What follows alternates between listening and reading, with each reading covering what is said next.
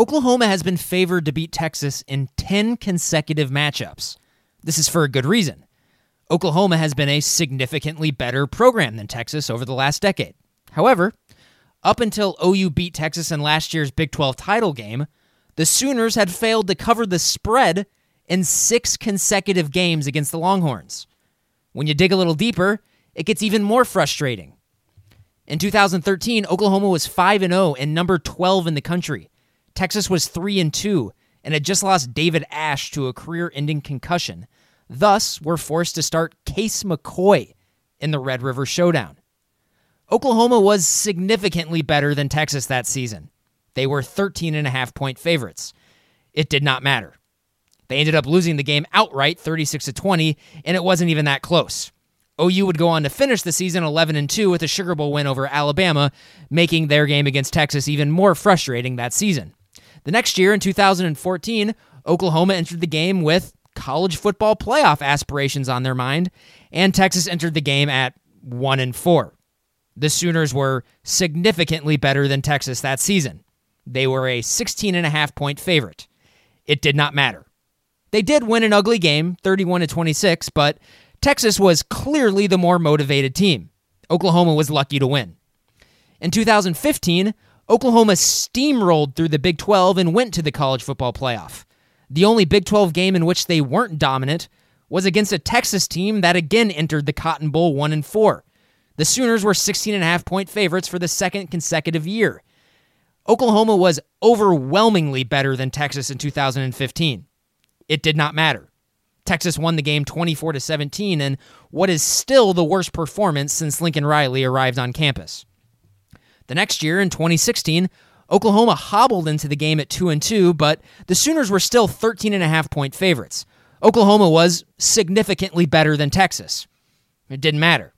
Texas traded blows with the Sooners all afternoon and eventually fell 45-40, but still, the Longhorns punched well above their weight and, at times, seemed like the more motivated team. That next season, in 2017, Oklahoma was a college football playoff team and very much national title worthy. They were significantly better than Texas and were 9-point favorites. The Sooners got out to a fun 20-0 lead, but the Longhorns eventually took a 24-23 lead in the fourth quarter before Baker Mayfield and Mark Andrews bailed the Sooners out. They won the game 29-24, but again allowed Texas to outperform expectations. And that brings us to last year. The Sooners were 7-point favorites and boasted the best player in college football. It did not matter. Texas physically manhandled the Sooner defense and got Mike Stoops fired. Texas was the better prepared and more motivated team for what seemed like the 6th consecutive year. Now, the first half of the Big 12 title game in December played out similarly. The Sooners were actually bigger favorites the second time around at 9.5, but Texas came out like the better team again. And it wasn't until late in the first half that the Sooners found their poise, ended up winning the game by double digits. So now here's the deal. I'm tired of this crap. I'm tired of Texas coming out as the more motivated and fired up team. They shouldn't be. Oklahoma is better. Don't screw around. Don't let Texas dictate the attitude of the game. Impose your freaking will all day and do not let up. I'm Grant Benson. This is West of Everest. Brings up third down and 21 for the Longhorns at the 46. Ehlinger finds Little Jordan, and Little Jordan Humphrey rolls his way forward. Gets a push from his mates, close to a first down. And the exact same scenario earlier in the game, a huge third down gain presents an easier fourth down opportunity, and Texas will go for it again here. Remember, OU has not stopped a fourth and short all year. First and goal at the 5. Ehlinger running. Ehlinger looking for a block. Touchdown, Texas. His second rushing touchdown of the day. Lil Jordan Humphrey and then Sam Ehlinger, unfortunately, welcomes us into the second half of this week's episode. Both of those plays happened on the same drive last year at the Cotton Bowl. Opening series of the second half, Oklahoma trailed by a touchdown. Curtis Bolton gets a big-time sack of Ehlinger on second down, pushes the Horns back to third down and 21. Texas calls a little slip screen to Humphrey with the hopes of getting just close enough to attempt a field goal. But instead of him being stopped for an 8-yard gain, he just pushes the pile for 19 yards, sets up a makeable 4th down and 2 against Oklahoma's awful 2018 defense. Of course, Texas got that first down. Then later in the drive, Ehlinger powered in for a touchdown to give Texas a 31-17 lead. I picked those plays to share with you today because, number one, they were maddening, and two, we all hope the Oklahoma defense is not that anymore. And Saturday, fair or not, we'll find out if this team is ready for prime time on both sides of the football. What's up, everybody? 2 days in a row, you've got me here on West of Everest. Hopefully you listened and enjoyed part 1 of this week's podcast. If you have not yet listened, feel free to check it out right now or whenever you'd like. Doesn't really matter to me. We play a bunch of sound bites from Jalen Hurts, Alex Grinch, Bill Bedenbaugh, and more Oklahoma players from this past week. Today in part 2, Grant and I are going to give you a full preview of what to expect on the field at the Cotton Bowl on Saturday. Let's not waste any more time. We'll bring in Grant for the first time today and for the first time this week. Grant, are you feeling any better? And if not, are you healthy enough to power through this podcast? Not particularly feeling much better. In fact, today is probably the worst I've felt all week today. But I'm good enough to power through. I think I can do this. Before this, talking OU Texas will fire me up no matter what. So before this podcast, we started recording. What would your injury designation have been going into this podcast? What would you have been listed as? Oh, I'm probable. Probably. You would have been probable. Okay. Yeah, I'm playing for sure. I just, sometimes you just gotta lay low for a little bit and recharge the batteries so you can come out strong for the game. That's what I'm doing right now. So the part 1 of the podcast I did yesterday, and I played a lot of sound, went over some news and notes, and there's probably some things that I talked about that we'll bring up again so you can give your thoughts on it. And I think your health is a nice transition into something. I'm not sure how much we need to talk about this, because I think it's kind of gotten a little more clear as the week has gone on. But coming into this game, I think injuries are a pretty big deal on both teams, mainly there's lots of guys on Texas that have kind of been up in the air, but it seems like a lot of them are going to play. Then obviously on Oklahoma, the big injury question marks are on the offensive line. But let's start with Texas, Grant. And I've gathered some guys here on the sheet you're looking at in front of you of players who are expected to play in this game. And I'm wondering, as you look over this, is there any names on here that you're surprised to see or that you disagree with or that I'm missing here as far as expected to play in this game? And then I have an out list too, but is there any names that I'm missing or that you want to comment on? No, I don't think so. I think everything looks correct there. The one guy that I thought was going to be out longer for Texas, but he ended up playing last week as well, was B.J. Foster. And I thought that was kind of the really big one for Texas.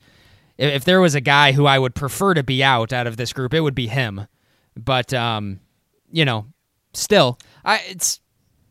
Yes, still. yeah. They're dealing with a lot of injuries. Who said? There's a lot of these guys are going to play. Who says they're going to be fully healthy though? Yeah, you mentioned B.J. Foster. He's on the expected to play list, and obviously you all can't see this list, so I'll go over it. Colin Johnson, he's expected to be back, the big, tall, wide receiver who I had as my preseason All Big 12 receiver. He's been hurt, and he's not going to be All Big 12 this year, so that was a swing and a miss. And at the time, Grant, you went with Jalen Reagor, so you're looking a lot better now because I think Rager's having a pretty good year. Keontae Ingram, the running back, I know he was shaken up a bit last week against West Virginia. He's expected to be fine and play. Other guy that was kind of knocked around, I think, had potentially a concussion against West Virginia, but I think he's fine, is the tight end, Cade Brewer. Safety Chris Brown's also expected to play. And then also a guy who's been out for a while, I think maybe since week 1, is defensive back DeMarvion Overshawn. And he has not played again since, I believe, week 1. So that'll be interesting to see how healthy he is to play. So those are the names in the expected to play list. The big names that are out, though, that are not expected to play, and I don't know if they've been officially ruled out, but for all intents and purposes, I think they're out. Safety Caden Stearns, who's missed the last couple of games, or at least the last game, because he was injured, I believe, against Oklahoma State.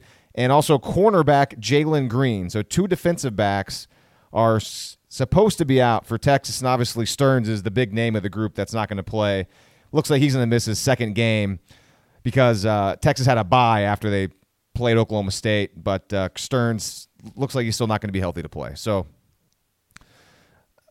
that's the injury situation for Texas. Again, not a whole lot, I guess, to say there. I thought there might be more discussion of this earlier in the week, but as the week has gone on, I think we've kind of figured out who's going to play, who's not going to play, and I think the more interesting discussion is Oklahoma's injury situation, Grant, because it revolves around Eric Swinson and Adrian Ealy's availability. And I talked about this on part 1 of the podcast. My contention is that Ealy is more likely to play than Swinson. Again, that's just my opinion. That's from what I've gathered here in the last week or so. What Lincoln Riley said on Monday is that they're both, quote, highly questionable for the game. That seems to be the truth from what I've heard. But again, my thoughts are that Swinson, I think, is probably more doubtful than questionable in my opinion. And I think Ealy is more on the right side of questionable as opposed to closer to doubtful, but I'm not so sure how close Ealy is to probable. That's as detailed as I can get on that from my opinion. So Grant, you haven't had a chance to talk about this at all yet. We both kind of thought Ealy's ordeal was not that big of an issue and that he'd probably be good to go for Texas, but now that's up in the air. And you throw Swinson into the mix as well. Is there any way for you to sugarcoat this situation for the Sooners? Not really. I think this is what's going to decide the game, to be honest with you. Which offensive line plays better? And if the Sooners are down 2 starters, that's obviously going to make it a little difficult. So I tend to agree with your assessment. If you just kind of go around, some of the insider sites and whatnot. I know on the Sooner Scoop podcast, they were saying that they think Ealy is likely to play maybe, and that Swinson is maybe even like a threat to miss the rest of the season, actually, is what some of their thoughts were. They're a little closer to the program, so that's why I bring it up. Yeah, I mean, this is a big deal. I thought if you wanted to nitpick one concerning thing from the Kansas game, it was the performance of the offensive line. I thought they were a little uneven. I thought they allowed Kansas to get into the backfield a little too much, and going up against a Texas team whose strength on the defensive side of the ball, frankly, is attacking the run game with their defensive backs, coming from different angles and pressures and whatnot.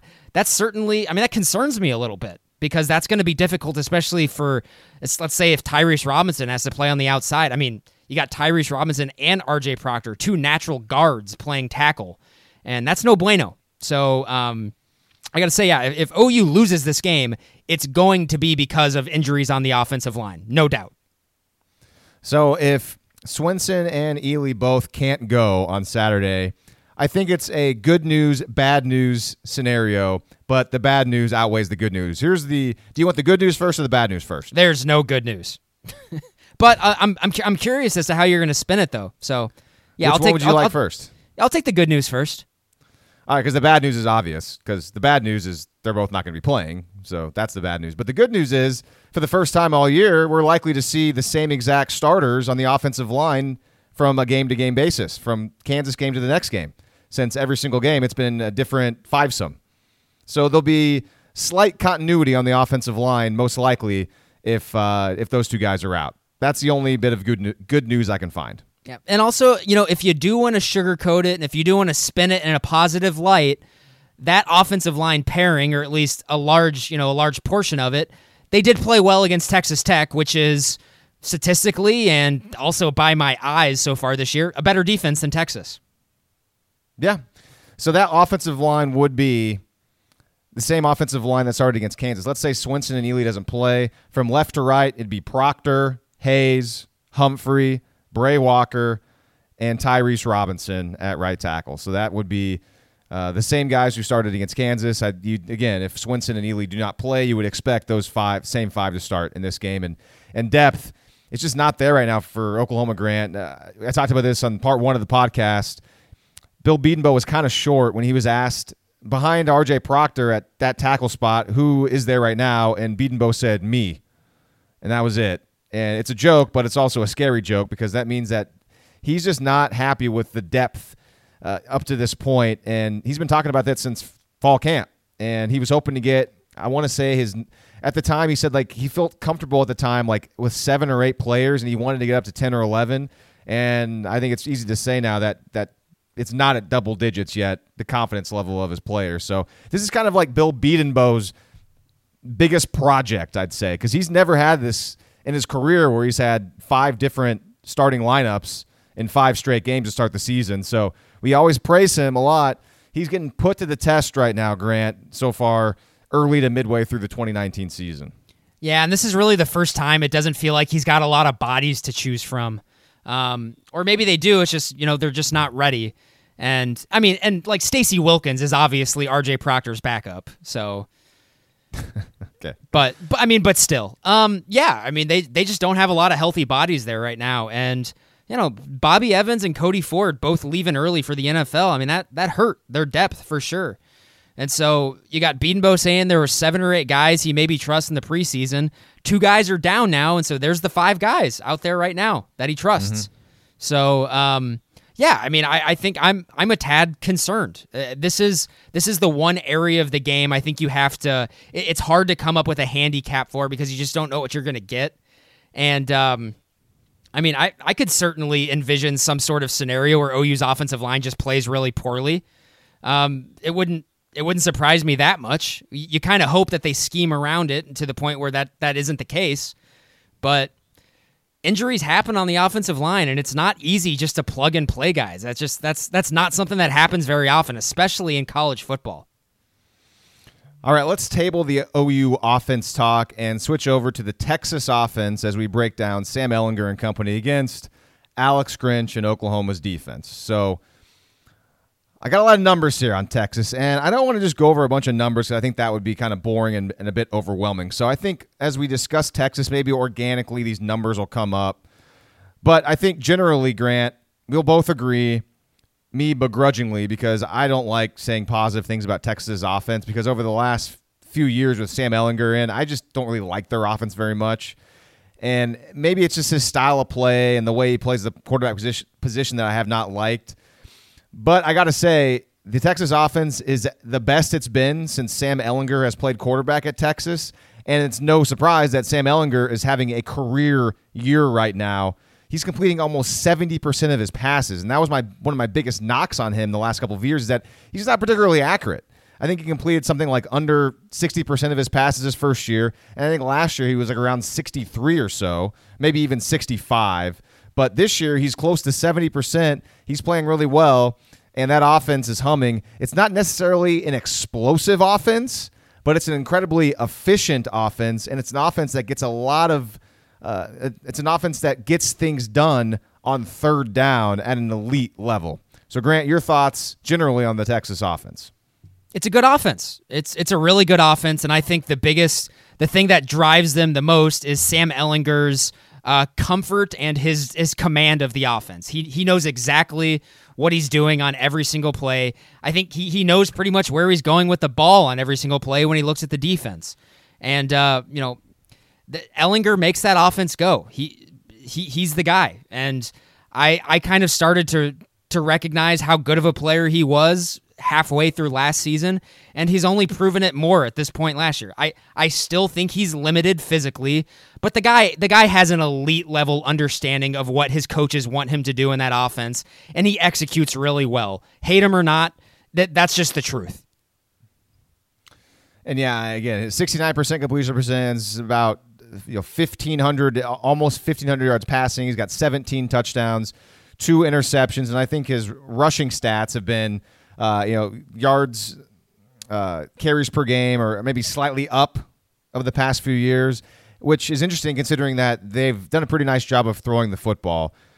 So, all right. So, yeah, we have some prompts here. I know you have a lot of thoughts. We've watched a lot of tape. Let's just quickly go over what have we watched. So, I have watched almost the entirety of last week's game against West Virginia. I stopped watching after that offensive lineman touchdown that Samuel Cosme scored. I kind of packed it in then. I watched most of the Oklahoma State game back. Obviously, I saw that entire game when it was live. I watched that entire game. I rewatched it a bit, and I rewatched a little bit of the LSU game after seeing most or all of it, when it happened a few weeks ago. So that's where I'm coming from. That's where a lot of my notes are from. Grant, what about you? Yeah, I'm in the exact same boat. I completely rewatched the LSU game, and I also watched it live a month ago. I completely rewatched Oklahoma State, and then I watched the first 3 quarters of West Virginia. So yeah, I've basically watched Texas live every single week as well. So OU and Texas are the two teams I have seen the most of this year by far. All right, so I think this could be a pretty fun / annoying / easy question to start out with. What scares you the most about this Texas offense? We'll use that as the question to get us going. Do you want me to start? Yeah. Okay. So, and I'll just throw it out there. I'm slightly terrified of how OU is going to defend them when they go 4 and 5 wide. Just because Sam Ehlinger seems to have a really nice understanding of what he wants to do with the ball in those situations. And Devin Duvernay, Lee, has completely taken over the void that Lil Jordan Humphrey left. He's playing the exact same position, and he's been just as impactful this season in a lot of respects. And so I was wrong about Duvernay. I said before the season he's nothing special. He's just Deron Neal. That's not the case. Duvernay is a much more polished player, and he's a good player. And he's done a good job of mimicking LJ Humphrey. Although obviously in stature and in physical body type, they're a lot different. But they really stress defenses when they spread teams out, because when you have Duvernay in the slot with Colin Johnson on the outside and Brennan Eagles is a one-trick pony. He runs 2 routes.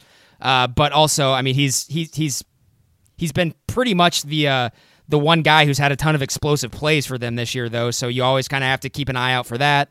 And then just also Ehlinger with the spread out defense is always a threat to run as well. And a lot of the times, Lee, they go into hurry up. And so they can switch from 11 personnel to 10 personnel pretty seamlessly and pretty easily. And that kind of concerns me a little bit. I'm not sure if OU has the personnel to defend that on a consistent basis. Wait, hold on. Repeat that last part again about their personnel. I was reading something, so I didn't catch it. But what did you say? They can shift from 11 personnel to 10 personnel almost seamlessly, easily. Oh, okay. I mean, I was tracking and logging the West Virginia game the entire time. I mean, they're in 11 personnel basically the entire game. Almost exclusively, yeah. But there's one time I noticed they were in 12 personnel on a first down. But for the most part, yeah, I mean, even when they go 5 wide, they're still 11 personnel. They just split their running back out into the trips. They put him out wide, from what I noticed. So, but anyways, what was your point though? Wait, my point about what? Well, you just said but, like you had something really incredibly important to say. I don't know. Do you want me to? Should we go into where I see the weaknesses though, or are we going to get that later? Oh, we'll get that later. That's a good one. Here, write that down into the rundown so we don't forget to go into weaknesses. So it's my turn to say the scariest thing, and mine. Yours was more like how they play, how Oklahoma's defense plays whenever Texas goes 4 and 5 wide. Mine is just a little bit more simple. The scariest thing about Texas's offense to me is just Devin Duvernay over the middle of the field. He's always in the slot. Ehlinger looks to him all the time, especially on 3rd down, of which Texas is really good this year. They seem to have a pretty good rapport where Duvernay will kind of find that open spot and Ehlinger knows it and puts the ball on him more often than not. You mix that with the fact that Oklahoma's pass defense has been mostly susceptible this season in the middle of the field, up the seams, and I think there's a recipe for disaster right there. Throwing in, too, I'm also not so sure if Kenneth Murray can play pass defense at a level that's satisfactory to what we need him to be at this point. I know he had a nice PBU against Kansas where he got his hand up, got his hand on the ball, knocked it down, but I do recall another play in the game where he just didn't really pay attention to a slot receiver, that was able to run free through his zone and make an easy catch against Kansas in that game, and it just didn't seem like Murray even saw the guy. Instead, he was looking into the backfield. So, to me, the situational awareness and pass coverage just is not something it might not be easily taught, because I still think Kenneth Murray struggles with that. So, again, Devin Duvernay anywhere over the middle of the field, to me, is downright frightening. That's what scares me the most about this offense. Yeah, Duvernay is absolutely what makes their offense go. I am not mincing words when I say he's taken over for LJ Humphrey. LJ Humphrey was the basis of their offense last season. Devin Duvernay is the basis of their offense this season. Everything goes through him. If I'm Oklahoma, my main game plan going into this game is stop Devin Duvernay. That has to be their game plan. Same here. I mean, he's averaging 10 catches a game. He's got 4 touchdowns this year.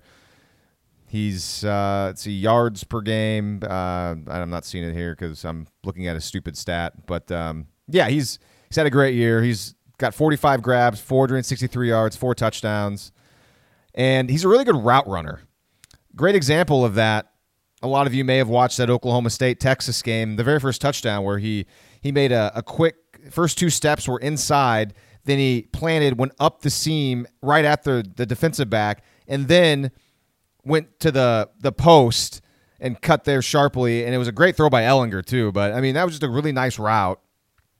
And you see it all the time from him. A lot of the times, kind of, those first couple of steps are slants in, and then he turns it up the field, and he's able to sit in, find the soft spots, and Ehlinger, again, that rapport seems to be pretty obvious. And yeah, you're right. I mean, the offense does run through Devin Duvernay. So you wrote it down there. Thank you for putting in the weaknesses, and that's kind of what you wanted to transition to next. So that's fair. Let's get into the point where we talk about, where in this Texas offense, are they a bit, let's say, limited, if you will. And to me, once again, the run game is not great. However, I will say Keontae Ingram and is it Roschon Johnson, the other running back that's gotten a lot of reps? I mean, they're pretty good players. I think Johnson's better. I do too. And he's like the quarterback, like supposed to be like a backup quarterback or something. Yeah, he's like their third-string quarterback. Third-string quarterback, okay. He's good. He's a good player. This Texas offensive line is supposed to be incredibly solid, and it seems like they're very good at pass blocking, and I don't know how much that has to do with the fact that they're just good at pass blocking, or every time they pass the ball, it seems like Texas is always in max protect because they don't want to have Ehlinger get hit that much. But running is still not really their strength. I mean, Ehlinger's having a good season running the football. I do think that, I guess I don't have like a main weakness, Grant. I did notice, though, and this might not be the right category, there are some tells in Texas's offense as far as giving away or tipping particular, not necessarily what they're going to run or like who the ball's going to go to sometimes, but whether or not it's going to be a run or a pass play, which I kind of found interesting as I watched back film. So I'll throw it over to you because it sounds like you might have a little bit more concrete statement on a weakness for Texas's offense. No, so yeah, I mean, I share a lot of your thoughts about the offensive line and the running game. One of the things I just noticed in the 3 games that I watched that they've played against good competition, and I'm not sure West Virginia is good competition, but they're incapable of running the ball. They're incapable of running the ball if it's not against a light box. That's the only time they're really capable of running the ball. If there's an extra defender in the box, they're not going to be able to run it. And so that slightly concerns me because I don't want OU to fall into that trap of thinking, it's all about the run game. We got to stop the run. No, Texas is a passing team. They need to stop the pass first. I am going to beat that drum a ton in this podcast today. So there's that as well. They're not gonna rip off a 75-yard touchdown run on you. They're just not going to. That's not their offense. That's not how they operate.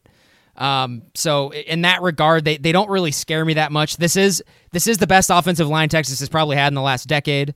Sam Cosmi, their left tackle, is a really good player. He did a really good job on Kalavan Chassan of LSU a month or so ago. Just like didn't really give up any pressures at all. He was also talking smack this week, which I'm sure. Did you talk about that in the podcast yesterday? Yeah, but you can talk about it if you want. Obviously, I was Jeez, going to throw that out there. I kind of like it. I definitely, for a change, I like it when the other team is talking smack, especially when they're the underdog. That's fun.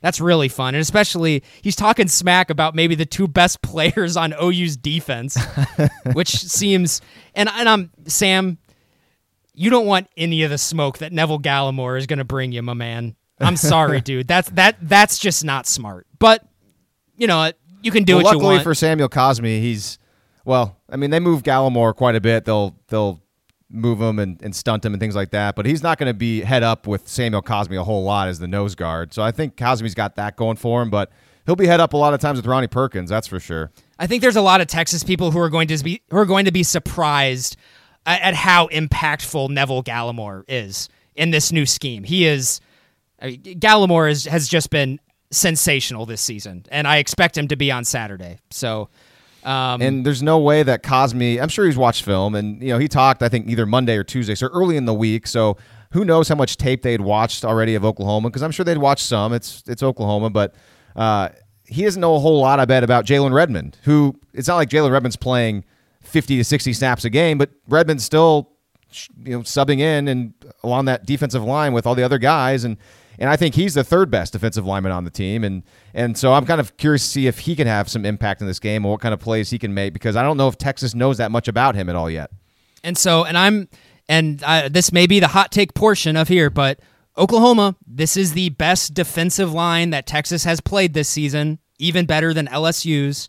That was confirmed to me after rewatching that game. Oklahoma's defensive line is much more disruptive than LSU's is. Hopefully we'll see that. Hopefully we'll see that play out.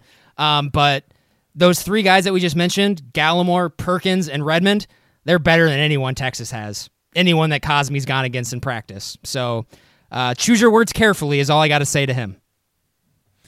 We're talking about the Texas offense and kind of the maybe weaknesses they might have. Mentioned earlier in the show, they're not really an explosive offense. And so this is the part we're going to bring up some explosive plays. And so when it comes to plays of 10 yards or more, Texas has 92 this year, which is pretty good. They're top 20 in college football. You'd expect an offense that's pretty good to be pretty high up there. But when you go to 20-plus yard plays and 30-plus yard plays, they're not great. I mean, Texas has only had 23 plays this year of 20 or more yards, which ranks 74th in the nation. And when it comes to 30 or more yard plays, only 7 times Texas has gained 30 or more yards on a single snap, which is ranked 102nd in the nation. And it kind of goes along with how good Texas is on third down, Grant, because they're not all that explosive, really. So they're in third down quite a bit, but Texas is converting 56.5% of its third downs, which is second in college football. So even though they're not getting the massive, huge chunk, 30, 40, 50-yard explosive plays, they're just kind of beating you, death by 1,000 cuts with, 6 yards here, 3 yards here, get third and short, pick it up, 3rd and 5, pick it up, go to Devin Duvernay, run it with Sam Ehlinger. So it fits in with the statistics that you look at it like, they're not all that explosive, but man, they're incredibly efficient. And it's a pretty interesting setup. You got Oklahoma's defense, who's been one of the best defenses in college football on getting off the field on third down, going against the second best team in college football on converting third downs. And as you mentioned, that the offensive line will dictate maybe the winner of this game, which offensive line plays better.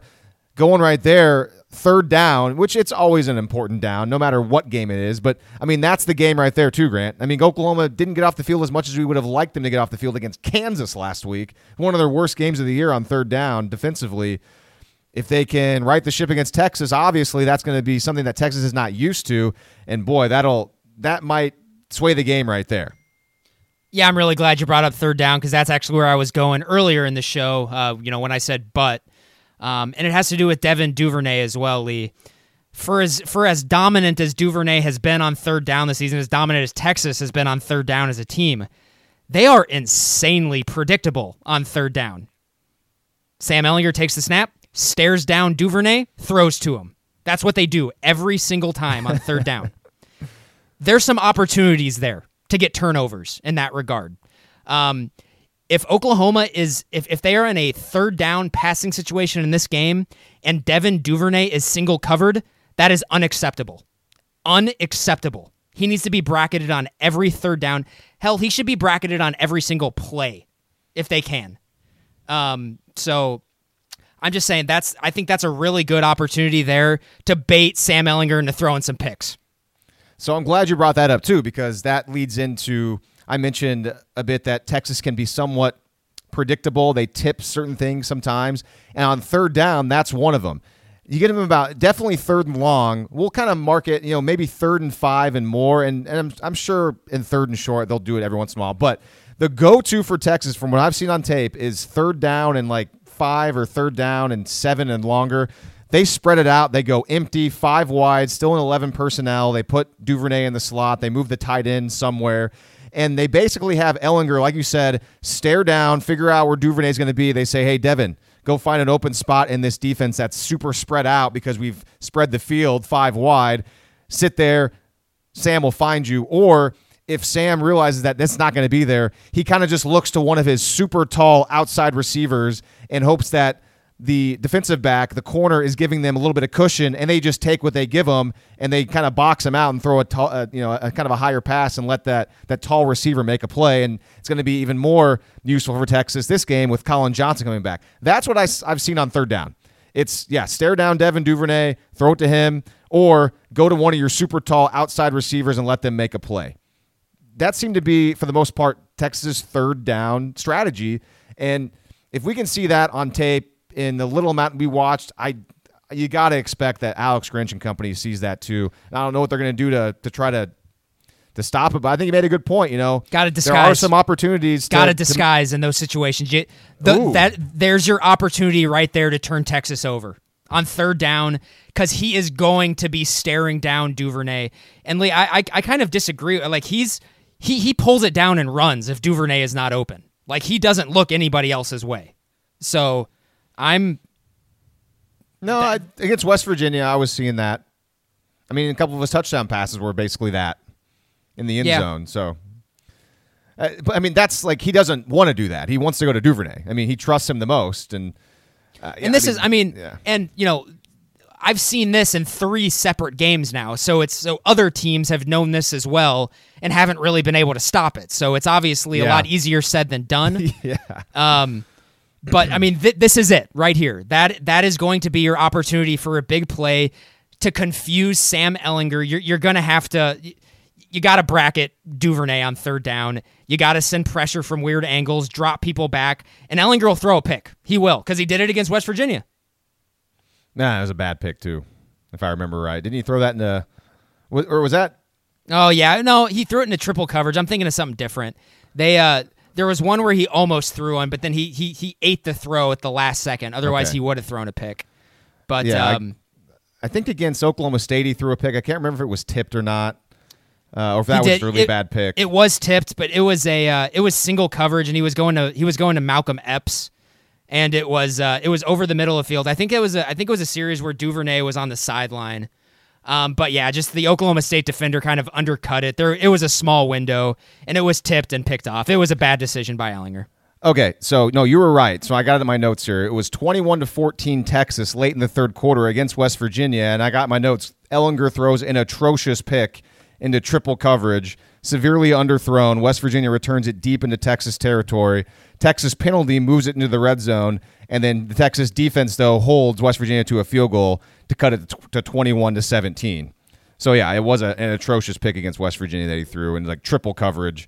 And now that we're bringing that up, on that play, this is another one of my things I noticed where you might have an opportunity to guess what Texas is going to do, not necessarily where the ball is going to go, but if it's going to be a run or a pass, because if Texas comes out, I've noticed this, their bread and butter formation, Grant, let me know if you notice this too, seems to be a 3-by-1 set with the H-back in the trips near the line of scrimmage, kind of in that H-back role behind the tackle. And that's their bread and butter formation, their set. And when they're in that set, it's either going to be a run play or a max protect, Ehlinger taking a shot. That's what I noticed a lot of times in that. And also, too, another one, I mentioned this on part 1 of the podcast as well, in that same formation, that 3-by-1 set with the H-back and the trips, if that H-back ever shifts before the snap over to the other side, it's a run play. They run it every single time. Whether it's going to be just a straight run, a zone run, inside zone, outside zone, or a counter play where the guy comes inside and pulls around with one of the guards or tackles, it's going to be a run play if you see that pre-snap shift by the H-back. And that's got to be just something where, as a defender, if you see that guy shift, like just run blitz or come up, do something to. I mean, I don't have any words here because it's just like it's a run every single time. So you think, please just see that and jump in there and everybody just read, run, and go make a play. So those are some of the interesting things that I found charting tape, charting plays, and watching this Texas team. They sure do run GT counter quite a bit, I noticed, relatively speaking. Yeah, they'll do the thing where they'll orbit motion Devin Duvernay to the boundary side to kind of get the eye discipline going that way, and then they'll run the GT counter back the other way, where Duvernay was before, just kind of a little misdirection play. Oklahoma does that too. I mean, TCU did that, I saw, against Kansas. I mean, that's a pretty popular play right now, and it's a play that Texas will probably run in this game. Also, too, a play, as we're kind of just throwing something against a wall right now, very first play of the game against LSU, I thought was a really nice play call for Texas. I would almost bet my that's pretty aggressive. I was going to say bet my life, but I would bet a lot that that Texas is going to run that play again. It was out of a 2x2 set. Duvernay ran the orbit motion to the field side, and they faked the pass over to him, but then they came back with a running back screen to Ingram to the boundary side, and it got LSU because they were so aggressive, and they picked up like 15, 20 yards off the bat. So I like that play. That's a fun play, and Oklahoma's got a very aggressive defense that I'd bet a substantial amount of money that we're going to see a play like that against Oklahoma. Yeah, I agree. And Texas is going to make plays. They are. They practice too. They're one of the best offenses in the country. I think a lot of this game is going to come down to getting them off the field in the red zone, man. Force them to kick field goals. That's just that's how you play spread defense these days, and especially with Texas. I mean, that, like you said, that third down 5 wide set that they come out with is really difficult to defend, but it's a whole hell of a lot easier to defend inside the goal or at the goal line, right?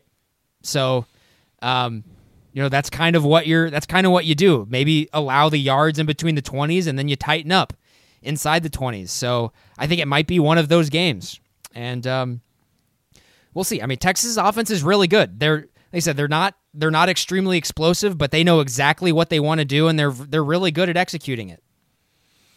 Number 19 in total offense, 6.35 yards per play. Efficiency-wise, ESPN's got this efficiency ranking, which I'm not sure where they get the numbers, but all you need to know is that Texas's offense is ranked 10th in the country right now, according to ESPN's efficiency ranking. And then the rankings that you like, the S&P Plus rating, Texas's offense is number 4 in the nation. So, yeah, it's a good offense. So, and I would guess they're that high because I think they have a really high success rate. They're successful on a lot of plays. Not extremely explosive, but they get 5 yards here, and then they get 4 yards on second down here, and then they pick up the third down easily. That's basically their offense. I talked about this briefly in part 1 of the podcast. David Ogbuegu playing a little Sam backer, rotating in with Brendan Radley-Hiles against Kansas, who was playing the nickel, and it looks like they're showing, Texas a little different looks on defense. Perhaps Oklahoma wants to go a little bit bigger at times on Saturday. I know you're not a big fan of this, Grant, because we've talked about this off the air, but let's get into this briefly. What can we make of this?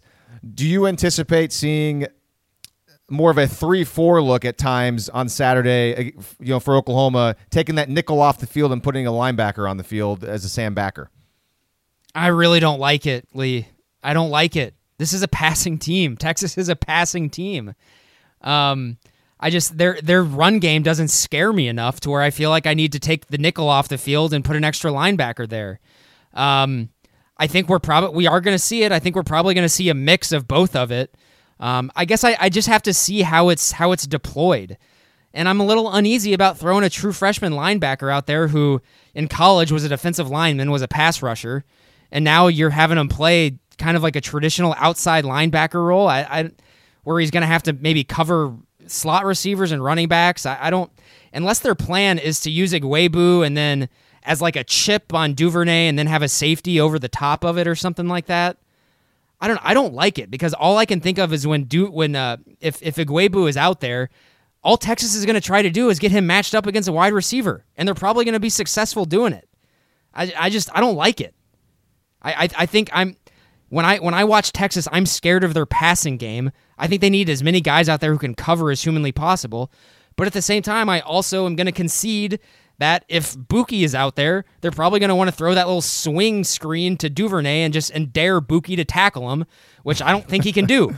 So it's kind of a damned if you do, damned if you don't thing. That's why Alex Grinch is paid the big bucks. In this age of football, I don't know, man. That makes me really nervous. I think you did a really nice job of laying out all the different scenarios there, because I don't have anything strong or concrete on this. I'm not as against it as you are. I'm just kind of curious to see how Grinch employs it. I mentioned a couple times on part one, it's a situational thing. I think it's, maybe in situations where Grinch thinks that Texas is more likely to run the football, obviously they'll want him in there, but clearly Texas can adjust and audible and not run it if they see him, out there a certain amount of time. So, to me, this is a straight up wait and see approach. I understand either way. I am incredibly afraid of Brendan Radley-Hiles being asked to tackle anybody in space, because he has proven that he's just not that good at it. And sometimes he just can't do it flat out. So, yeah, again, I thought you laid it out pretty well, and I don't have much to add on that. So it's just something to watch out for, to see how much the kind of Sam nickel position, how that develops throughout the game. Yeah, I want them to put the best lineup out there that makes it easiest for them to bracket Duvernay. That's what I want them to do, because that needs to be their game plan. Make anyone, but except for Devin Duvernay, beat you. All right, Grant, last thing on this matchup between the Texas offense and the Oklahoma defense I have on here is, which Oklahoma player on defense do you think has to have a really good game for Oklahoma's defense to be good enough to get a victory? Motley. Ooh. He's going to be I think they're going to go one-on-one against Colin Johnson on the outside, and I think that's the correct move. I think they should. Because Duvernay just scares me more than Colin Johnson does. So, I think they're going to task Motley with manning up Johnson on the outside so that they can double Duvernay. At least that's what I would do. That's a good one. For me, it's 1A, 1B. I said one player. So I think if either one of these guys plays really well, that's a good thing, and I think Oklahoma have a good chance to win. Either Pat Fields or Delarian Turner-Yell. One of those two. Obviously, preferably both, but for this particular exercise, it's two. If I had to pick one, I'm going to say Pat Fields. If Pat Fields plays really well, I think Oklahoma's defense will be good enough to win the game, because that means that he is playing well over the middle of the field and potentially knocking some balls away from Devin Duvernay, or making tackles immediately on Devin Duvernay, or best case scenario, picking off Sam Ehlinger. I think it's really important that the middle of the field, these safeties, whatever, both of them play really well, because that's the key. If that's what I'm most scared of on this Texas offense, and it's because of the safety play and the lack of experience. If that's not really an issue, those guys play well, that's pretty golden. So that's I got to say, if both of those guys play well, like actually play well, if at the end of the game we say, yeah, man, those guys had a good game, I don't see any sort of realm where OU loses this game. Yeah. Okay. And you know what? Going into it, last week, I thought DTY and Fields both had their best games of the season. Yeah, and I can't remember if Alex Grinch said that or if it was just one of the reporters that say it looked like they had the best game. But Alex Grinch, a lot of positive things about DTY and Patrick Fields, because really, I think they're playing well. They're improving in his eyes, but also too on the downside, he just doesn't have much depth. He has nobody else to put in there aside from them, and that's just the reality that we have to deal with too. They're playing. It seems like they're getting better, but they still aren't getting tested as much as I'm sure Grinch would like them to. And also, you could throw out that trio on the defensive line as well, because if they're just wrecking shop in the backfield the entire game, then obviously that'll be impactful as well. So, yeah, I'm excited to see the defense in this game. I'm really curious to see what the game plan is going in, and because I do think this aggressive, get after the quarterback style, this is how you play Texas, for sure. This is how you play this style of offense. I think if you just sit back and rush three and just drop guys back, that's when Duvernay is just going to find the soft spot, and they're just going to move it 5 to 6 yards on you down the field at will. That's what happened last year. There's no doubt about it. Yeah, you got to force the issue. You got to force Sam Ehlinger to panic and into bad decisions. And not a lot of teams have been able to do that, except West Virginia kind of did last week, which was kind of surprising. I thought there were times, Lee, where West Virginia's defensive line really got the best of Texas up front in that game. And if it wasn't for back-to-back series of Austin Kendall interception, setting up Texas with amazing field position to get some margin and get the lead. Who knows what happens in that game? That game was even, man. Those teams looked even But during a lot of that game you that can I definitely watched. you can definitely say, though, I'm sure Texas was looking ahead to Oklahoma Yes. very Yes. much. And obviously West Virginia's a more talented, probably a better team than Kansas. So, same thing could have happened to Oklahoma too if the roles are reversed. So you got to take that into account too. You got to be fair. That was certainly a factor. Had to have been a road game. Yes. Before Yeah. yeah. Yeah, I totally agree. Obviously, a much more difficult environment to play in as well. Than OU, and that was their first true road game this season as well. But at the same time, I mean, West Virginia showed up and kind of punched them in the mouth a little bit, and West Virginia didn't seem too small for the moment at all. They looked like they belonged on the same field as Texas. I thought, like it wasn't really a fluke that West Virginia was in that game. Yeah. No. West Virginia looked good. I mean, I was impressed with the way they were played. And They had I a know really Kendall. I know Kendall threw a lot of picks, but I thought Kendall was not that bad. I thought they had a really good offensive game plan. In fact, I'm kind of hoping that's the game plan that OU sort of replicates a little bit, and we'll get into this as we get deeper in. But I thought I was pretty impressed by West Virginia rewatching that game. They were really prepared last week. Well, that's a nice transition into Oklahoma's offense against Texas's defense. And same situation. We have all these numbers in front of us here. Obviously, you're listening. You can't see them. But essentially, the numbers surrounding Texas's defense, the major stats, they're not good, man. And just for example, I mean, in total defense, it's like the roles are reversed over the last couple of years. Like normally coming into this game, Oklahoma's total defense is like near the hundreds or just horrible. Texas' total defense right now, and I know that's not a stat that we love that much, but it's a stat that has been around for a long time, and it's kind of like a baseline defensive stat. Texas is 104th in the nation in total defense. That's really bad. They're giving up more than 6 yards per play. That's really bad. They're giving up a lot of third down conversions. 40% of opponents convert on third down. That's 89th in the nation. That's really bad, especially when you compare it to Oklahoma, who's having a really good year stopping teams on third down. Texas has given up a lot of explosive plays this year. 114th in the nation in just 10-plus yard plays. Fine, whatever. Teams give up 10-plus yard plays. But then you go into 20-plus yard plays. 25 of them they've allowed. Texas has allowed 12 30-plus yard plays, which is 84th in the nation. Grant, the only kind of positive stat in Texas's there's really two, actually. In Texas's defensive favor is takeaways. They have 10. They had 4 against West Virginia, which is 24th in the nation. And then also, Texas is pretty good at stopping the run, statistically. That's it. So, looking at all of these defensive numbers for Texas, if take away Texas, Grant, let's say this is any other team, West Virginia, Texas Tech, Kansas State, and you see these numbers out there, we're saying Oklahoma should have its way offensively with this team, right? Yes. Yeah.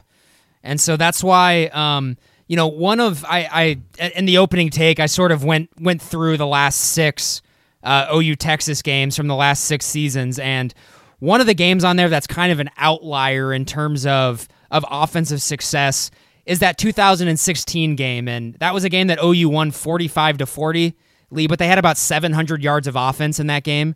That was the game that D.D. Westbrook went off. He had like 300 yards and 3 touchdowns. Texas's defense was really bad that year, and that's kind of what they look like so far this year. And so this is a game in which if OU is coming in with an offensive line that was completely healthy, this is the type of defense that OU would just go up and down the field on. And I mean, like, they would be a threat to score 60 points in this game. Of the injuries on the offensive line kind of dissuade me from thinking like that. But if they find a groove, OU's offense absolutely is a threat to just go touchdown, touchdown, touchdown on these guys. And I'm dead serious. Texas's defense has really struggled this season. With also throwing the caveat in there that they have been pretty good against the run, but they've let everybody throw against them. Everyone. LSU averaged 8.4 yards per play in Austin, scored 45 points in that game, won the game obviously 45-38, even though Texas's offense let down the defense. Because I had forgotten how ridiculous it was in that first quarter, Grant, when Texas was goal to go not once but twice and did not score any points in that game, that was insane. But we're talking about the Texas defense. Here's what I've noticed from Texas defense. They kind of have that hybrid. They've adopted some principles from Iowa State with that, what do they call it? The 3-3-5, or even front. the 3-6-2. The tight front is what it's called. Well, I know Texas calls it like lightning too. I was kind of trying to do some research on it, where they have that kind of joker / middle safety guy that kind of roams around and picks up the pieces and is able to kind of allow Todd Orlando to send pressure from different ways, because they kind of have this roaming player, it seems like, that can fill in the blanks, if you will, for maybe lack of a better term. And I'm not that impressed with Texas's linebackers, and I could be wrong about this, but these guys look slow. Probably a big reason why they haven't been able to stop the pass very well, Texas, because they can't really cover people up in the middle of the field or in the slot. They're putting a lot of stress on these linebackers to come up and stop the run, and maybe that's why they're pretty okay at stopping the run, because they're selling out against it and then leaving it wide open for the pass over top. It's a difficult defense. There's a lot of things going on with this defense, yet it has not been very successful. It's kind of difficult to see or figure out what kind of coverages they're playing, because it seems like every single snap they'll move at least one corner, if not both corners, aggressively towards the line of scrimmage every single time, like they're going to come up and run support or blitz. But then they kind of read the play there, and then if it's going towards them or something, like they'll kind of backpedal and get out of it. Or if it's going away or it's a run, they'll keep coming up and they'll be up there and run support. It's kind of a clever little wrinkle that I think, though, should be exploitable by a good offense, to where, okay, we know that almost every single snap, one or maybe both corners are going to aggressively come up, and I don't know, maybe that's the read steps. What's stopping Oklahoma from just throwing quick passes over those guys in a wide open space? Because they always have, I know they have safeties come over the top to try to be in that vacated area where the corner is, and so there's a reason why they do it. They try to prevent big plays, but it's a very bizarre defense, really, and it seems like it should work better than it has been working. So I know I'm kind of rambling quite a bit, because it's a confusing looking defense that I'm sure is not that confusing, but on tape it does kind of look confusing. But teams have figured it out, and I gotta anticipate Lincoln Riley figuring out a lot of weaknesses too. I see a lot. I see a lot of weaknesses on this defense. There's quite a bit. So what I want them to do, Lee, I want them to exploit how good they are at stopping the run, because they aggressively go after the run. That's what everyone in their front is thinking about at all times. They just want to stop the run, and it gets them into trouble. Gets them into a lot of trouble. Especially against Oklahoma State. I thought Oklahoma State lost that game because they were way too stubborn giving the ball to Chuba Hubbard. Whenever they got Spencer Sanders out of the pocket and they had him throw the ball, they were really successful, except they decided to give the ball to Chuba Hubbard 40 times and just run into a wall every single time. Didn't really understand that one. And yet Spencer Sanders got his yards on the ground too, though, but most obviously scrambling. And but another thing that I noticed, Lee, and I noticed this in the LSU game and bits of the West Virginia game that I watched. As soon as LSU and West Virginia started throwing the ball around the yard and having success with it, they started getting chunks on the ground, because Texas started to back off a little bit and had to respect the pass. So what I want to see OU do in this game, Lee, they need to come out just chucking the rock around the entire field, and they need to do it off of play action looks early. Texas will bite, and they will get burnt on it. They need to come out and they need to throw it 13 or 14 times in a row to start this game. The difficulty with that will obviously be, if they do it off play action, they got to have the time, and if the offensive line is not up to snuff, that's going to be a problem. it sounds like you're saying they should kind of adopt, and you mentioned this already, what West Virginia did, their game plan, because Austin Kendall came out and was throwing the ball around the yard. I think the first, 8 or 9 plays were all pass plays, but it wasn't play action. It was just Austin Kendall getting rid of the football very quickly, just taking what Texas was giving them, find open spots in the zone, and just kind of picking them apart 5 yards here, 6 yards there, and getting Texas uncomfortable. And also, it was too, working. What I think we're going to see, too, I think Lincoln Riley will probably throw some wrinkles in there with getting Jalen Hurts out of the pocket. Obviously, that's been a big part of the offense all season long.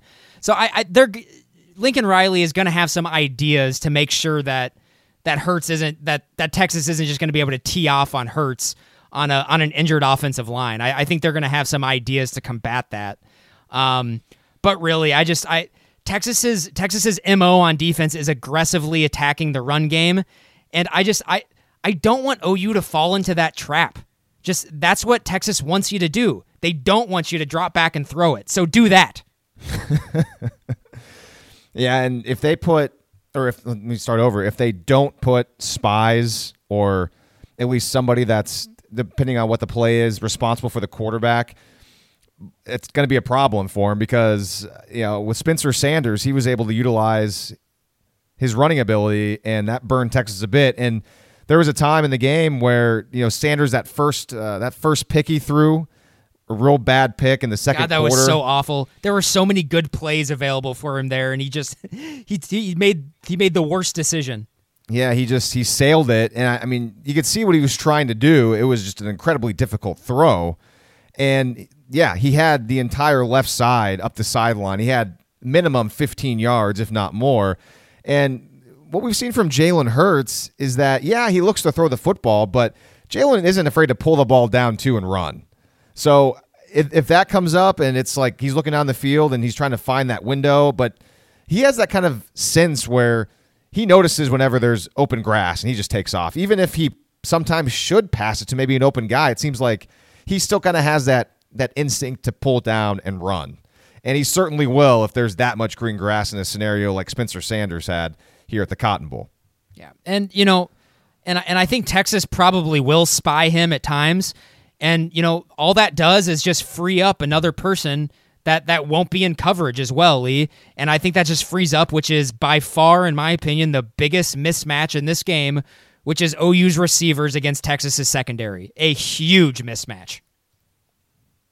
Yeah, so you have Caden Stearns out. We talked about that already. Who is it like Deshaun Jameson, the corner that's kind of emerged? He had a couple of picks. Is that his name? His last name Jameson? So, yeah. I think so. Yeah, he had that really nice number one-handed 5. pick. Yeah, number 5. So he's kind of the guy that's playing, I think maybe they're better or maybe best corner, even though he wasn't really expected to be right now. But yeah, that's a good point. Yeah, the talented Oklahoma wide receiving core against that secondary of Texas, which is a bit injured. And, I know B.J. Foster's there, and he's saying that Jalen Hurts needs to make sure he slides and things like that. But, yeah, Oklahoma definitely has an advantage in the secondary, and I'm glad you pointed that out. That's good. That's good stuff. Because I assume they're probably going to try to double Lamb at times, because if they don't, Lamb's going to go off for 250 and 3 touchdowns, like we saw against Texas Tech. That's going to free up one-on-one coverage for Charleston Rambo and Jaden Hazelwood. Ooh. That's good, making me smile. It's good stuff. Yeah, it's All fun, right. and also just and thinking too, if they try to get too cute with the aggressiveness and whatnot, we got the old-fashioned Dimitri Flowers pop pass to Jeremiah Hall, who is showing like an adeptness at being able to run that as well. So OU's got a lot of options. This is the best offense in college football. They're going to have some success against Texas's defense.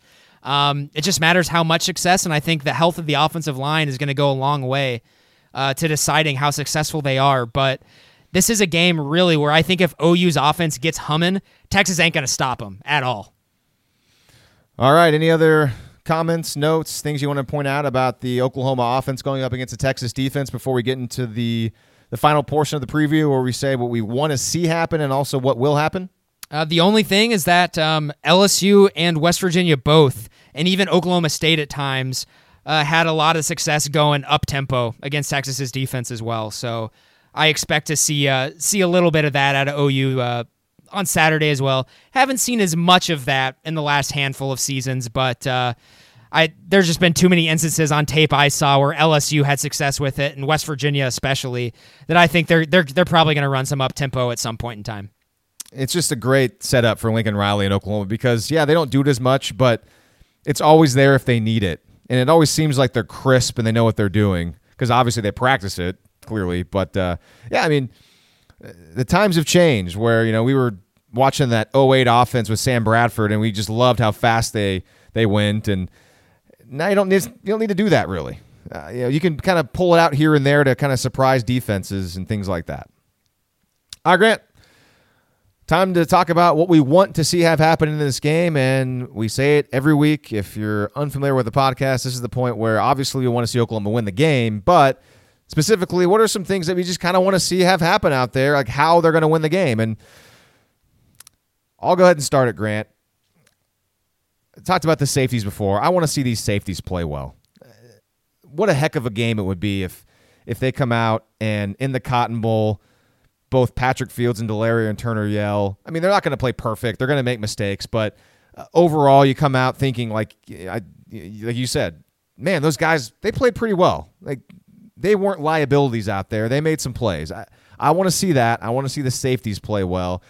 I mean, obviously, I want to see the defensive line have its way with Texas. It's not going to happen all game, but when we leave the game, I want to be thinking Oklahoma's defensive line won the battle between Texas's offensive line after what Samuel Cosme said about Gallimore and Perkins about how they're not super special. They're solid, but whatever. So obviously, I want to see that. I'd like to see Ehlinger get sacked a couple of times, and it's just even though Oklahoma won a couple of years ago, and I know Oklahoma won in the Big 12 title game, it's so different at the Cotton Bowl. So I'll be honest with you, Grant. I mean, this is like a pipe dream.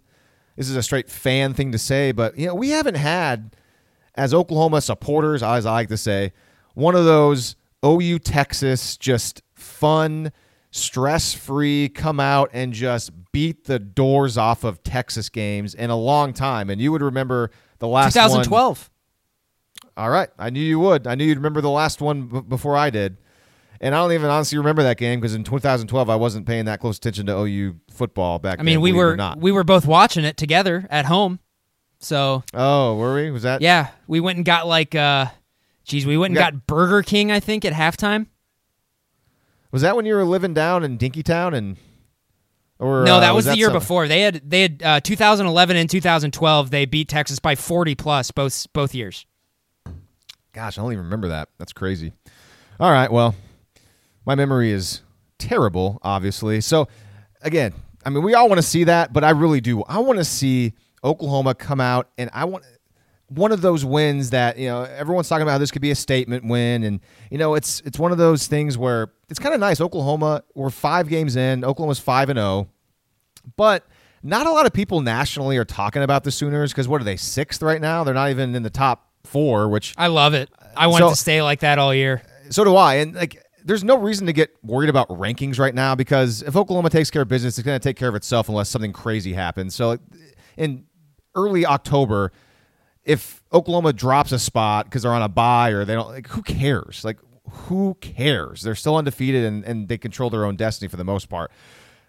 But what if this is the game where people come away thinking, Oklahoma, all right. That's a pretty good-looking team right there. They just did that to Texas. That's what I want to see. I know it's like an all-encompassing type thing. And also, I want to see Jalen Hurts play well in what's going to be his only OU Texas game. And we're never going to figure this out. This is my last thing.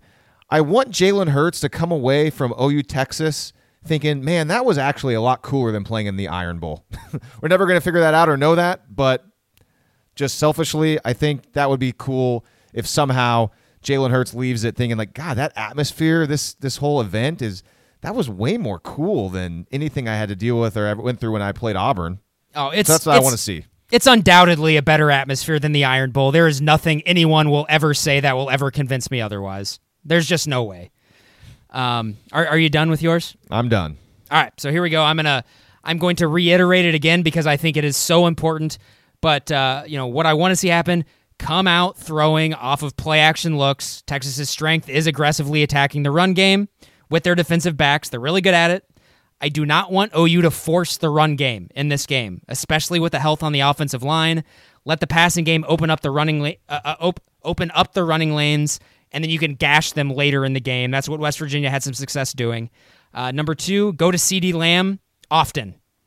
In games like this, go to your pros. And CeeDee Lamb is undoubtedly one of those, so go to him. And just going off of that, like I said earlier, the biggest mismatch in this game is OU's receivers against their secondary. That means Jaden Hazelwood is going to need to have a big game. That means Charleston Rambo is going to have to take advantage of that single coverage. Let's see if Grant Calcaterra can kind of break out of this little this rut that he's in. That's what I want to see. Toss the ball all around the yard. I want the defensive line to pressure Ehlinger, Lee, and I want them to be able to do it without blitzing. I truly believe, and maybe I am drinking the Kool-Aid a little bit, maybe I'm being just way too biased, I really do think this is one of the most disruptive defensive lines in college football. I think this defensive line is good enough to win a national championship. I do. That doesn't mean I think everywhere else on the defense is good enough right now to do it, but defensive line-wise, I think they are good enough there right now. I think they're really good. This is the best defensive line that Texas is going to see so far and this entire season. I want to see them come out and have a good game and pressure Ehlinger. Takeaways. Ehlinger has not turned the ball over a lot in his career. I think he only turned it over 4 times last year, only twice so far this season. I think they're going to have opportunities to take it away from him on third down just because by virtue of him staring down Duvernay so much. That's your opportunity right there. I want them to take it away. And then also just tackle in space. That's going to be so huge, especially when they throw it to Duvernay on the edge. The safeties are going to have to tackle. I don't know what else to say about it than that. They're going to have to get a little dog in them and tackle. They got to get the guys to the ground. Okay. I think between both of us, we provided a lot of great things that we want to see, and then everyone listening to this podcast, I'm sure will want to see as well. All right. Now to the point of the podcast where we talk about what will happen in this game and give our final score predictions. Grant, I know you just went. Would you prefer going last, or are you on such a roll that you'd like to keep going here first? What do you think? All right, go ahead. OU is going to win 45-35. Ooh, the same exact score as the 2008 game when Oklahoma lost to Texas, I believe. Yeah. Okay.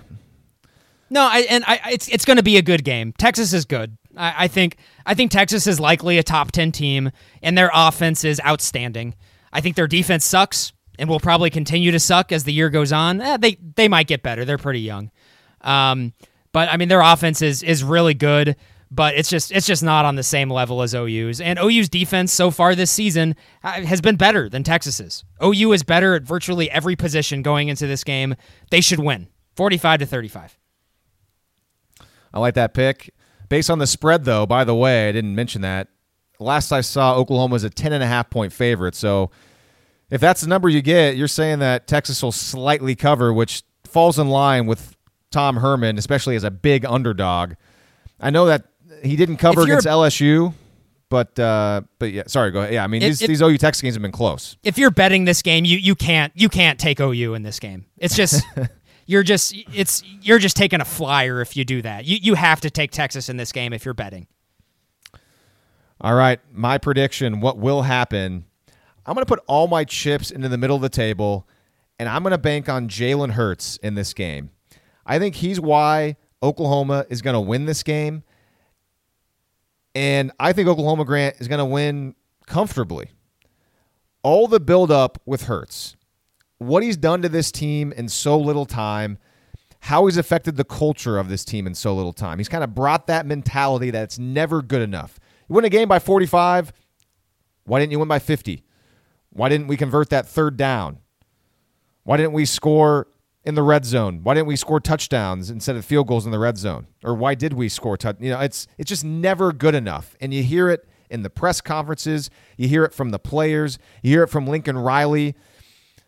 I'd like to think that all of that has taken effect and is going to be certainly into effect in the biggest game of the year. You mix all of that with Jalen Hurts and obviously the offense, with Alex Grinch's new direction on defense. We all know Oklahoma's going to give up points in this game. They're going to give up points. They're going to give up plays. That's what Oklahoma's defense does, and Lincoln Riley and Alex Grinch has always admitted that. You're not going to play perfect in the Big 12 in this day and age. You're going to give up plays, other team practices too.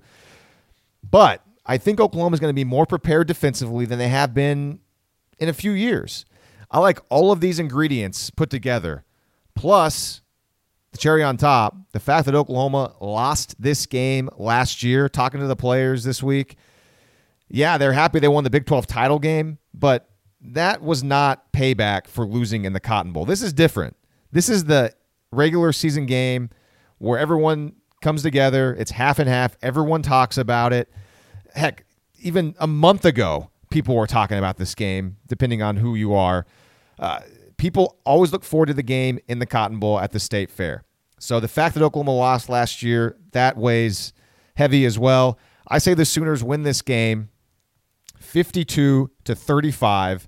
I think Oklahoma puts up one more touchdown than LSU put up against this Texas defense. And I think Oklahoma's defense holds Texas to about what LSU held this Texas offense to, which was, I believe, 38 points. But I'm going to say 35 points. 52-35, Oklahoma wins the game. And I know very well that last year at this time, I picked Oklahoma to win and probably, I think, cover, even though it was Tom Herman as an underdog, and that was one of the worst picks ever. So I'm very aware of that. I know I'm going back to the well, but at least in my defense, there's a lot of different things and a lot of reasons I think Oklahoma's going to win this game. Although I will also admit, as I keep rambling on, I'm very well aware that this pick is kind of thinking that Adrian Ealy's going to be available and he'll actually play. I'm not sure how healthy he's going to be. But, man, I will be very uneasy about this pick if it's the same offensive line starting that started against Kansas. Do you have any idea how much I love the fact that it's Texas's players that are talking trash and OU is just being very complimentary? I love that so much. Well, clearly you didn't listen to part one of the podcast because there was one soundbite from Charleston Rambo that a Texas fan would definitely take as bulletin board material / trash talk. Oh, what'd he say? Well, I haven't seen that circulating anywhere, so what was it? And it was a question I asked him too, because I asked him about, the fact that they lost last year's game at the Cotton Bowl, even though they beat them in the Big 12 title game. They have that kind of sense that they got to get him back here in the Cotton Bowl. And Charleston said that, the fans, you get the feeling from the fans that they want this win in the Cotton Bowl more than the Big 12 title game. And so he said that we're going to try and guarantee that we get this win this year. It wasn't like a full-fledged, I guarantee Oklahoma's going to win. That's not bad. But it was like, if you're a Texas fan, you heard it, you would definitely take that as, they're guaranteeing a win, which I don't blame them. I would. So I'm not sure if Texas knows about that. But not quite on the same level as B.J. Foster basically saying, yeah, we're going to injure Jalen Hurts unless he starts sliding. I saw the video of that, and he kind of was tongue in cheek with it. He wasn't being a jerk about it. He kind of laughed. So there was no malice in his words there. Anywho, the lesson that needs to be taken from this is talking trash is lame. It's so freaking lame. It only sets you up to be embarrassed. I'm going to say it. Just look at our buddy Baker Mayfield. Which we haven't talked about on this podcast pretty much all season. I wonder why. Well, we haven't talked about it on the podcast because we go too long and I got to get going. So that's Fair. Why. I mean, you can at some point. It's like illegal to talk about it. Yeah, I mean, I've said it a million times before. I'll say it briefly here. He will continue to do everything he's always done up until he gets humbled and he starts to have problems and he doesn't have success anymore. And that's the point when he's going to have to change and adapt. And this is the moment. Will he? We don't know. It's finally getting to the point now where all of his antics and all of his whole shtick, it's not working anymore because he's not winning. You can do all that stuff as long as you're winning and having success, but when you're not doing that, you got to stop it. And we'll see. We'll see how he handles it. So that's my take on that briefly right now. All right, Grant, let's look at the Big 12 quickly. Just 2 additional Big 12 games. Texas Tech at Baylor. How about Baylor? 11-point favorites, still unbeaten. Baylor, pretty good team, it looks like. I will admit, though, I still have not seen one Baylor snap all season long. Yeah, I haven't either. Not seen Baylor play one game. Yeah, I was reading through some stuff earlier today, and I was just reading about Baylor, and I was like, man, Baylor just doesn't scare me at all. And maybe that's because I haven't watched them at all. Okay, I have seen some snaps. Mostly, I haven't seen their offense really. I've seen a lot of their defense, but and their defense, James Lynch is really good on their defensive line, but nothing else that they have scares me whatsoever, but I just think they're probably just going to be Baylor in that regard. But who'd they play last week? Did they have a bye? Or did Kansas they beat State. Somebody last week? They went on the road and beat Kansas State by like 19. So yeah, maybe Kansas State's not all they were cracked up to be. Yeah, I think that looks to be the case. And Mississippi State is terrible, so maybe that yeah. Maybe that win was not as impressive as we thought. So yeah, Baylor, interesting matchup because you got Texas Tech coming off the big win over Oklahoma State. You know, that one surprised me. That surprised me a lot. Yeah, Oklahoma State, they were supposed to be more disciplined this year and not have those letdown games against opponents they're supposed to beat. And then they do that against Texas Tech, a Texas Tech team that only managed 16 points. But you got to give credit to Texas Tech's offense. I mean, Jet Duffy had over 400 yards passing or something like that. And, I mean, defensively, Texas Tech, I think they gave up some points to Oklahoma State, but not until later in the game. So they must have figured something out. So good for the Red Raiders. But that's an interesting matchup, though, because Tech's coming off a big win, Baylor's coming off a big win, and Baylor's laying 11 at home. So I kind of like I think I would probably lean towards Tech plus the points there, just because I would too. That's a lot of points for Baylor to be laying, especially if Tech's defense is not that bad, and they got a little confidence on offense. But whatever, we're not going to pick that game. Iowa State's a 10.5-point road favorite at West Virginia. So West Virginia, Texas played Texas well up until the end. Lose. Now they're 10.5-point home underdogs against an Iowa State team with a really good defense. So no idea how that's going to go. If West Virginia wins that game, man, Iowa State, come on. But that's a game I kind of envision Iowa State winning like 31-6 or something. That game last week for West Virginia against Texas. That's really their only really good chance of getting like a marquee win this season. Texas coming into Morgantown. I think they're going to be flat. I wouldn't be surprised if Iowa State just flattens them. But also at the same time, I still think Iowa State's probably not that great either. So I guess we'll see. All right, let's get into our picks. That's how we're going to end the podcast today. And full disclosure, I have not done much research at all. So this is just literally purely done for zero. fun. All of our time this week from Grant and I is, hopefully you could tell, the last 2 days have gone into preparing for Oklahoma, Texas. But again, just for fun, we'll make these picks. A lot of, this is more of an exercise and how much we have kind of learned about sports betting over the years, and obviously what we know about these teams. But at some point, you kind of bet numbers. But college is so hard, man. College is not that easy. I'm having a lot better year betting the NFL than I am college football this season. But NFL's not easy either. Anyways, Grant, last week you were 1-4, not great. I was 2-3, still not great. We are now tied on the season. We're each 14, 15, and 1. So at worst, we're losing you guys $100 if you're betting, whatever you're betting. Like we're not making any money. We're not really losing any money. We're having fun. First game, Michigan State at Wisconsin. Wisconsin's laying 10.5 at home. Honestly, I've kind of figured this would be a little bit bigger number, but I guess Michigan State was in the top 25 recently, and they got a good defense. Every week on this podcast, I have to make sure I remind everybody that I hate the Big Ten. I hate both of these teams so much. I will probably pass this game. I guess I'll lean the points, even though Michigan State can't score. So I don't know anything about these teams. I don't know if Wisconsin's all that cracked up to be because their schedule's not that great. I still think Michigan State's offense isn't very good.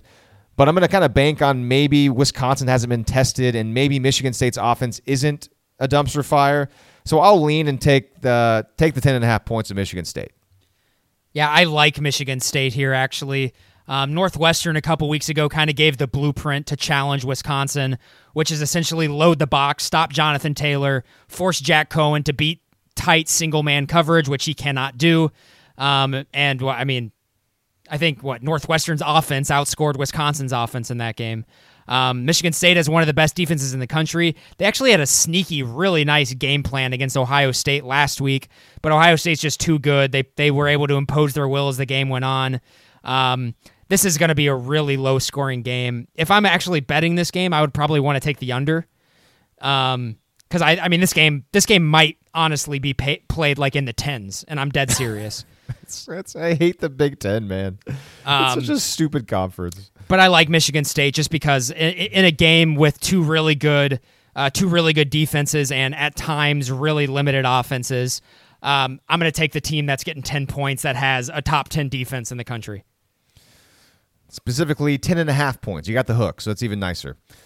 Bama at A&M, the number that we're going to play on is 17. I think it might be down to 16.5, but the last I saw when I put this together was 17. And, man,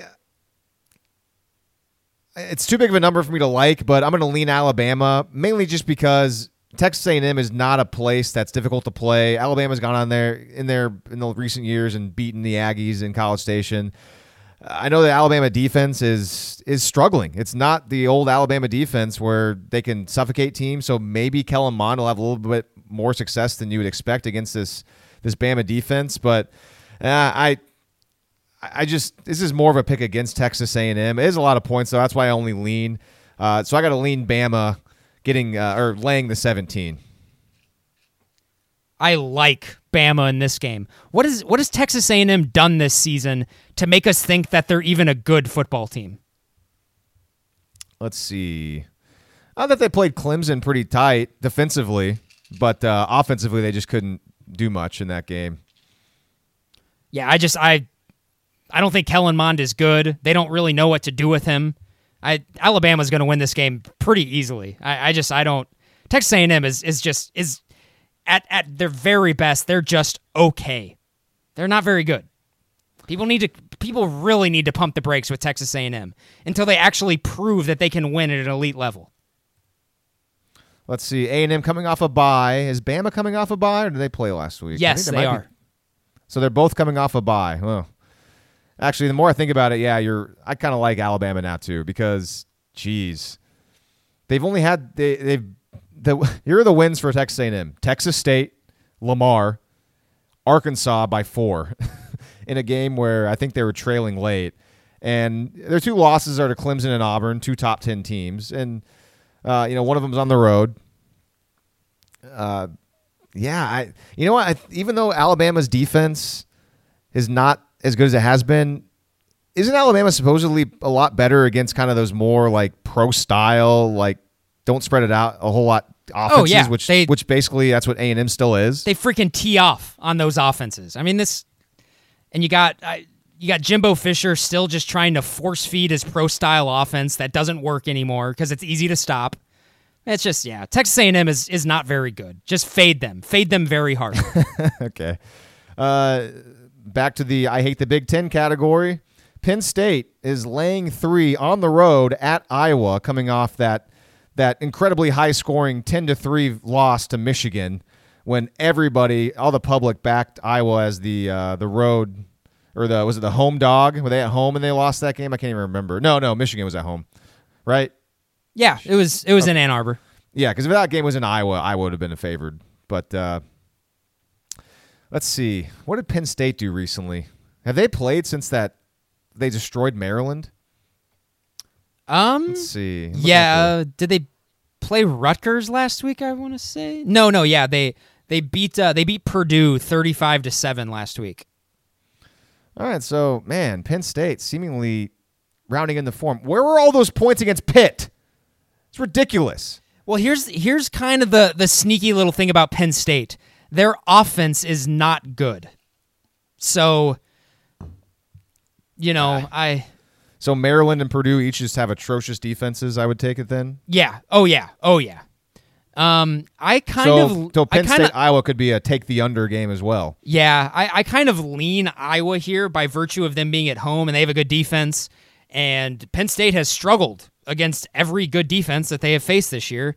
And I think it's been like 2 of them. They've struggled in both games. So, and this time it's on the road. it wouldn't shock me at all if Penn State wins this game by double digits, but just by virtue of having better players, more athletic players. But Iowa, they seem to be a tough out at home, so I'll lean Iowa here. Yeah, just on the virtue of Iowa coming home after a loss to Michigan on the road, now catching points at home and being kind of overlooked because Penn State's now a top 10 team. I actually kind of like Iowa in this game. So yeah, we're on the same on all these games so far. Next one, I have a feeling we're going to be in the same with this one too. USC at Notre Dame. Notre Dame is laying 10.5 at home. I mean, I don't know how you don't take Notre Dame here. I don't think you like Notre Dame as much as I do, but Notre Dame's a good team, and it's more of, to me, this comes down to a coaching matchup, and I think it's a mismatch. I think Brian Kelly will keep his guys buttoned up. I'm afraid of the hook, that half point, 10.5, but to me, this is Notre Dame or pass, so I'll take the Irish. I lean Notre Dame here just because I think the line is fishy. I would have, like, if I was picking this game blind, I probably would have guessed like a 16.5 or 17.5 point favorite for Notre Dame. So the line's a little fishy to me, which makes me kind of maybe sort of want to take USC, but I'll lean Notre Dame just because I think Notre Dame is quite a bit better than USC. And Notre Dame, yeah, go ahead. Sorry, I was gonna say the Matt Fink and Keaton Slovis, the two backup quarterbacks. They've been, both of them, they're both very poorly graded by Pro Football Focus. That was something I didn't necessarily know from their games so far. So maybe that was a little more smoke and mirrors than a lot of people thought, those two guys. USC coming off a bye, but I mean, their previous game was on the road at Washington where they didn't score very many points, and now they got to go on the road at Notre Dame. So, I mean, they got that bye in there, so the travel, that's not going to be much of a problem. But Notre Dame might as well have had a bye last week, too, because they shut out Bowling Green 52-0. Freaking covered that 45-point spread. Yeah. All right, man, we've been on the same teams every game. Maybe this will be a change here. We got Florida at LSU, the game of the week, aside from OU Texas. LSU at home laying 13.5. Florida, obviously, with a big upset over Auburn last week. Let's see. Graham, I'll let you go first here. I lean Florida here, actually. That's just a lot of points. And, I mean, everyone has been fading Florida, and all they do is cover. And they also have the best pass rush in the country going up against one of the best passing offenses in the country. That's going to be an interesting battle to watch. That's kind of a lot of points to be given a team that has the best pass rush in the country and, probably one of the 5 best defenses in college football as well. I think they might struggle to score, even though their backup quarterback has kind of unlocked some of their offense, and because he doesn't turn the ball over, and he just gets the ball out to their speedy skill players. You may have been right about that, Lee. They're better without Felipe Franks. So I did hear. I think that Kyle Trask might have some sort of like lingering injury or something. Yeah. Okay. Yeah. Might limit him. Mm-hmm. So, yeah. I mean, that's something to watch for sure. But yeah, I think we're getting to the point now where I think Florida is a little underrated. They're not a threat to win a national title or even go to the playoff, I don't think. But yeah, they're at the point now where, I mean, if they're 13.5 point underdogs, they're pretty underrated at this point. You're getting quite a bit of value with Florida, which is why I think you should lean them. So yeah, Kyle Trask with a sprained knee, but apparently he's coming along nicely, that seems whatever that means. Like significant, doesn't it? Yeah. Yeah, so here's what this game comes down to. This is how you can kind of handicap it as a Joe Schmo, the way I'm going to do it quickly without doing much research. Look at Florida. Obviously, their defense is getting a lot of praise. Really good defense. But look at the schedule they play. They have not faced a good offense yet. And I'm sorry, Auburn, that's not that great of an offense. It's kind of a gimmicky offense. It always is. It's okay. It's an okay offense. It's fine. And, I mean, they were successful against it. It's a home game against Auburn, and they got Auburn. But outside of that, they played Towson, Tennessee, Kentucky, UT Martin, and Miami. Those aren't very good offenses. Meanwhile, LSU's got a really darn good offense. So it's going to be by far the best offense that Florida has seen this year. And then on the flip side, by far it's going to be the best defense that LSU has seen this year. So the question is, which side are you on? And it makes total sense that you would take the points here, Grant. But you know what, Grant? I'm actually going to lean towards laying the points here because it's an offensive type game now. And with LSU being at home at night, it's a cliche, but this could be one of those things where, they get up on Florida. How are they going to be able to come back? Because Florida's offense still isn't that great.